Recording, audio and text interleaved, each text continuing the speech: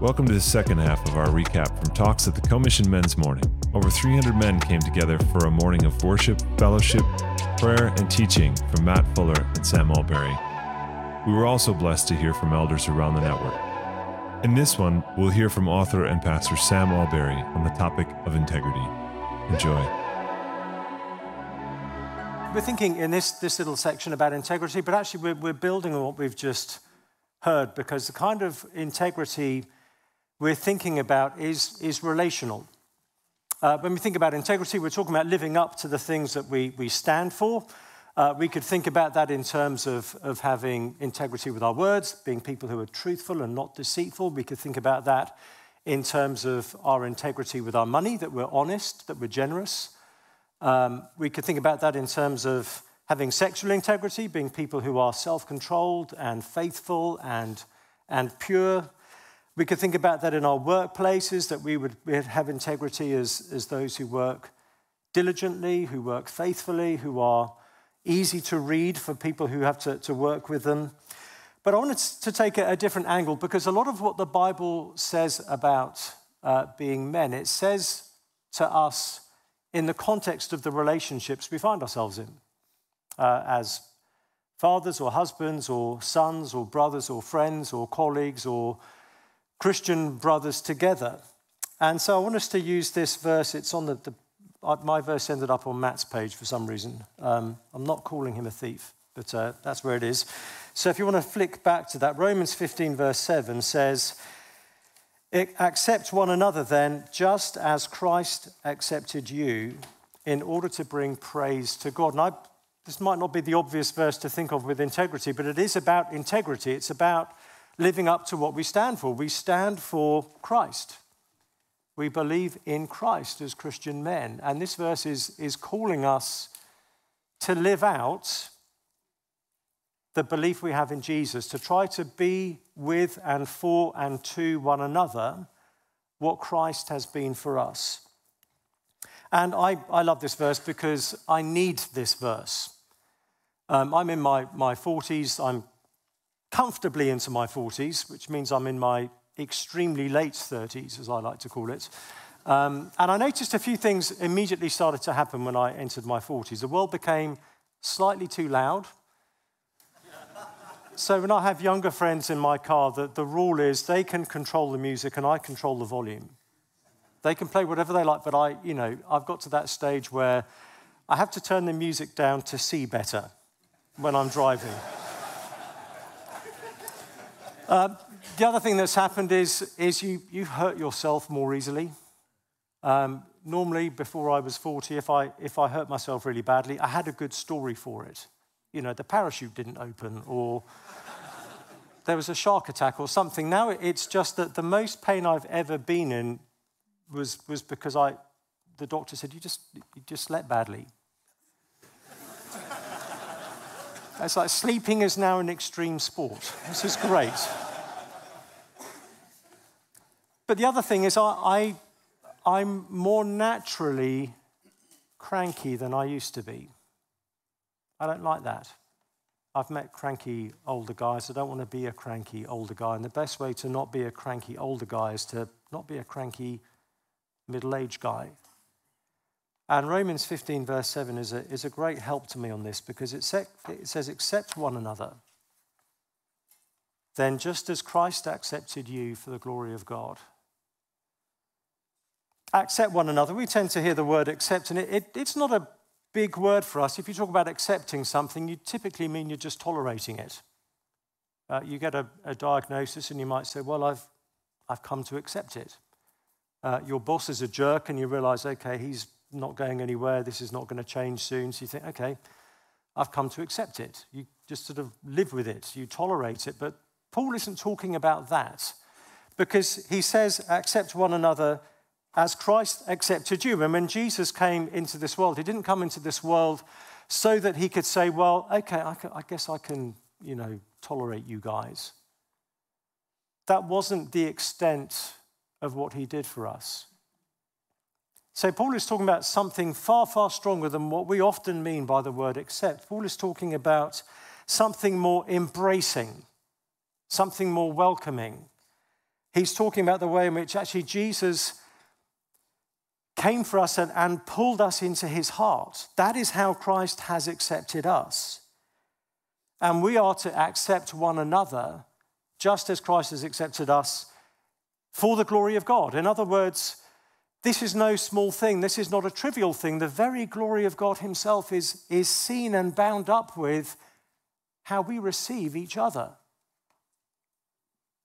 This aspect of our integrity, that we would be for one another what Christ has been for us, actually brings glory to God. It moves the needle when it comes to God's purposes in this world. So let's think about how Christ has accepted us. Because when Christ accepted us, he did so in a way that was initiating. Christ came and sought us. When I first started to look into the Christian faith as a teenager, one of the first kind of phrases of Jesus I encountered was, the Son of Man came to seek and to save the lost.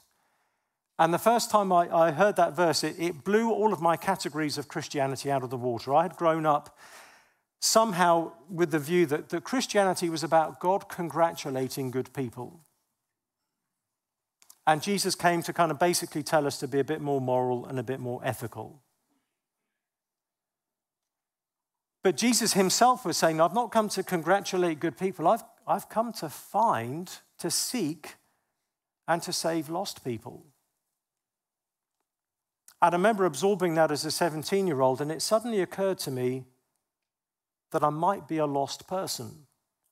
I was a good kid. I didn't go off the rails. I didn't do the things parents don't like you doing when you're 17. I was kind of, I wasn't a problem or anything like that.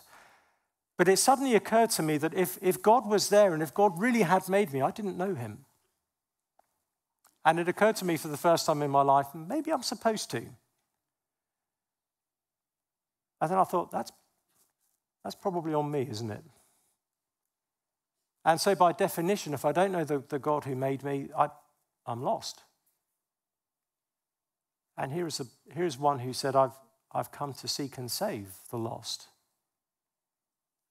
Jesus' acceptance of us is initiating. He came, we didn't just stumble onto his radar and he then had to figure out what to do with us. He came to find us. He initiated a relationship with us. Secondly, his acceptance of us is initiating. Secondly, it's costly. Jesus didn't just inconvenience himself. It's not like when someone says, hey, on your way home, can you pick up a few things? And you think, okay, it's going to take 15 minutes longer. This is not that level of cost to Jesus. Jesus was willing to give up his life. Jesus accepted us by, in one sense, becoming unaccepted himself to God. He died in our place. He bore our sins. He took on our punishment. He bore in himself all of our guilt and shame. And yet, thirdly, Jesus' acceptance of us was heartfelt. I think sometimes in my Christian life I've imagined that Jesus saved me because he sort of had to, because that was his job and he could, and therefore he probably ought to, and maybe it was his good deed for the day kind of thing. But there's no sense of cold obligation when you look at what Christ has done for us. At one point, Jesus was saying that he was yearning to gather people up. He talked about gathering people up under his arms like a mother hen gathers chicks under her wings. Jesus' heart went out to us. So he wasn't kind of calculating and cold about the whole thing. We can often be like that in this world. Friendship, sadly, can sometimes be like that. You can meet someone and you can see them actually kind of doing a cost-benefit analysis as to whether you are worth getting involved with. There was none of that calculation with Jesus, just a heart that longed to serve us, even at great cost to himself. So that is how Jesus has received us. That is how Jesus has pulled us in. And that is how we are to accept and to receive and to welcome one another. So let's think about each of those three things. To be initiating. If we're going to be men of integrity, we need to take the initiative in receiving and accepting one another. A dear friend of mine, a lovely, wise, older man, often says there are two ways that you can enter a room. I mean, not physically. He's talking about your mindset. There are two mindsets you can have as you walk into a room of other people. You can walk in with the mindset of, here I am. So please, I'm here to be noticed. And it's about me. And I'm waiting for you to attend to me. Or you can walk into the room with the mindset of, there you are. And you're making a determination that I'm going to be about the other people in this room. They're going to be the topic of interest for me.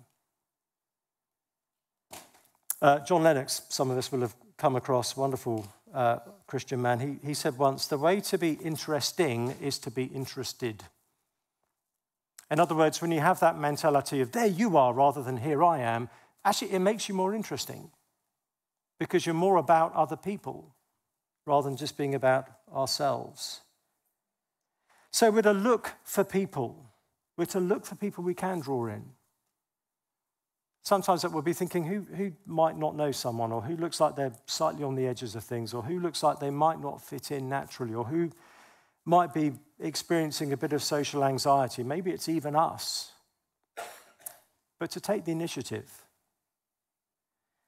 Secondly, for it to be costly. It's not always going to be convenient to kind of initiate relationship, friendship with somebody else. We won't always feel like we've got the energy. It might not always seem like it's a good time, and we don't have limitless capacity. But it is meant to be costly. That's part of how we grow to be more like Jesus. And there will be some people that we actually do find difficult, and Paul says we are to accept them, to receive them, to welcome them, to actually seek to be a blessing to them. In a wonderfully diverse context, there'll be people who are quite different to us. And again, it can make us think, well, I'm going to have slightly different social cues. I might not understand this, but it's going to be a bit more effort on my part. That's glorious. Again, it gives us a way of trying to be to others how Christ has been to us. And then finally, it's meant to be heartfelt. Again, this isn't a kind of duty I have to do. It's meant to come from the heart. Jesus didn't just bring us blessings. He didn't just give us goodies. He led us into his very heart. He drew us right in. And that is how we are to accept one another. We're not to handle each other as if we're sort of projects or things like that. This is not a box-ticking kind of thing. And maybe, if we're totally honest, we don't really have a heart for it. In which case, we can pray for one. Or we may have been hurt. There'll be many of us for whom that's the case. And so our default setting is still in sort of any kind of social environment where we're shields up because we've been hurt. That is very understandable. But we can all aspire to be more like Jesus. We can all pray that God would help us to be more like Jesus. We can all take some step in the direction of being more like Jesus. And that's why I love that verse. Again, Paul says, accept one another then, just as Christ accepted you in order to bring praise to God. And that's going to be what moves us to do this. It's not, okay, let's all take some protein shakes and go, grr, and do this thing. The more we stare at the love of Christ, the more we reflect on how he has accepted us when he didn't have to, and yet he longed to, at great cost to himself. The more I reflect on that, the more I meditate on that, the more I let that sort of seep into the deep pores of my heart, the more actually I want to be a bit more like that. And I begin to find I have more of a heart to be like that. Other people become more of a burden for me than they were in the past. So, brothers, let's accept one another as Christ has accepted us. Amen. That's it for this one. See you next episode, back for another in our series on church planting. where a new grafting plant has just been approved on the Doddington estate here in London. We'll talk with Tom Dowding about the ministry going in there. See you then.